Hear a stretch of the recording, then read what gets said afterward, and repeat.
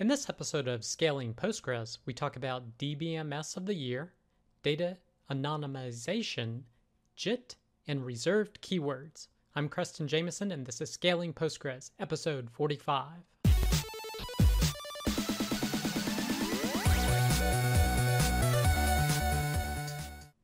All right, we're still a little light on content, but we do have a few more articles this week, although not too many of them are with regard to scaling.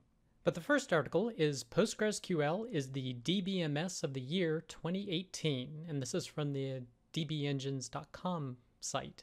And basically, like last year, PostgreSQL has been chosen as the database management system of the year, with the runner-up being MongoDB and in third place Redis, which are one's essentially a NoSQL document store and the other is a key value store.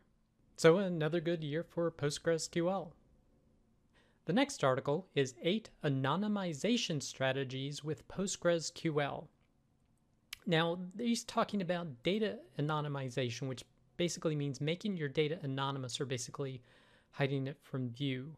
And there he's working on a project called the PostgreSQL Anonymizer. Now, the purpose of this is generally for using some data in development or CI or functional testing or analytics where you're anonymizing the data, trying to obscure it or scramble it, but still have some use cases for it. Now he's talking about a basic people table here that has a name, address, age, salary, phone number, etc., and how to go about perhaps making this data more anonymous. Now, actually, what I found the most beneficial is this sampling here, because there's actually a PostgreSQL feature called table sample, which enables you to get a percentage sampling of your table. So if you have a production database and want to get a minimal sample of it for some sort of testing purposes, you can use this feature, table sample. They're using a Bernoulli at 20% to get 20% of the records from that. And he also mentioned an extension here called PG sample, which also maintains referential integrity while taking these samples.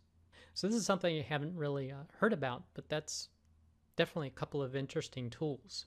Now he goes into different techniques that he believes could be used. You could use suppression, basically converting everything to null, do random substitution, inserting random characters into the fields, variance, basically varying the data that's in the field by some sort of percentage amount, using encryption techniques, shuffling the data around, faking and mocking, partial suppression, basically various different techniques to try and obscure the data.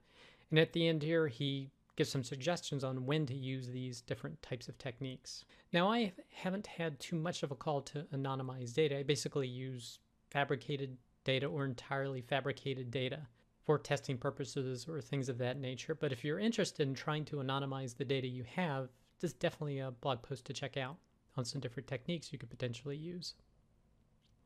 The next post is an overview of just-in-time compilation, or JIT, for PostgreSQL. And this is from the severalnines.com blog. And basically, this is covering JIT that is the new feature in PostgreSQL 11.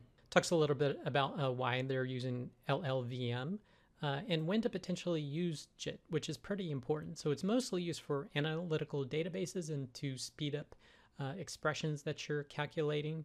So if you have to do a lot of calculations in an analytical database, that's probably where JIT is going to give you the most benefit. For an OLTP or transactional workload, maybe not so much.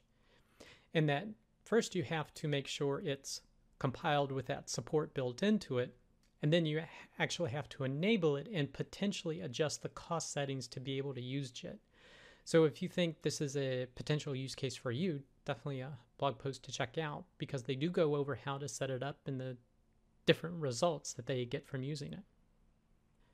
The next blog post is Keyword Mess, and this is from the cybertech-postgresql.com blog. And basically these talk about reserved keywords. So it starts off, for example, here, once I received a mail with a question, can you tell me why I can't select the column references? So that is a reserved keyword, and basically you have to potentially use double quotes around it. I myself have encountered this where say a column name is named from or to, and you have to use double quotes in order because those are reserved keywords when doing SQL statements. But this goes into much more depth of identifying the different sources and how these reserved keywords are set up. So if that is something of interest to you, definitely a blog post to check out. The next post is Fun with SQL, Self-Joins, and this is from the citusdata.com blog. Now, generally where you would use self-joins is when you have some sort of relationship, like maybe a manager to the person they're managing. In this example, they're using a gift exchange, so somebody needs to get a gift for someone else.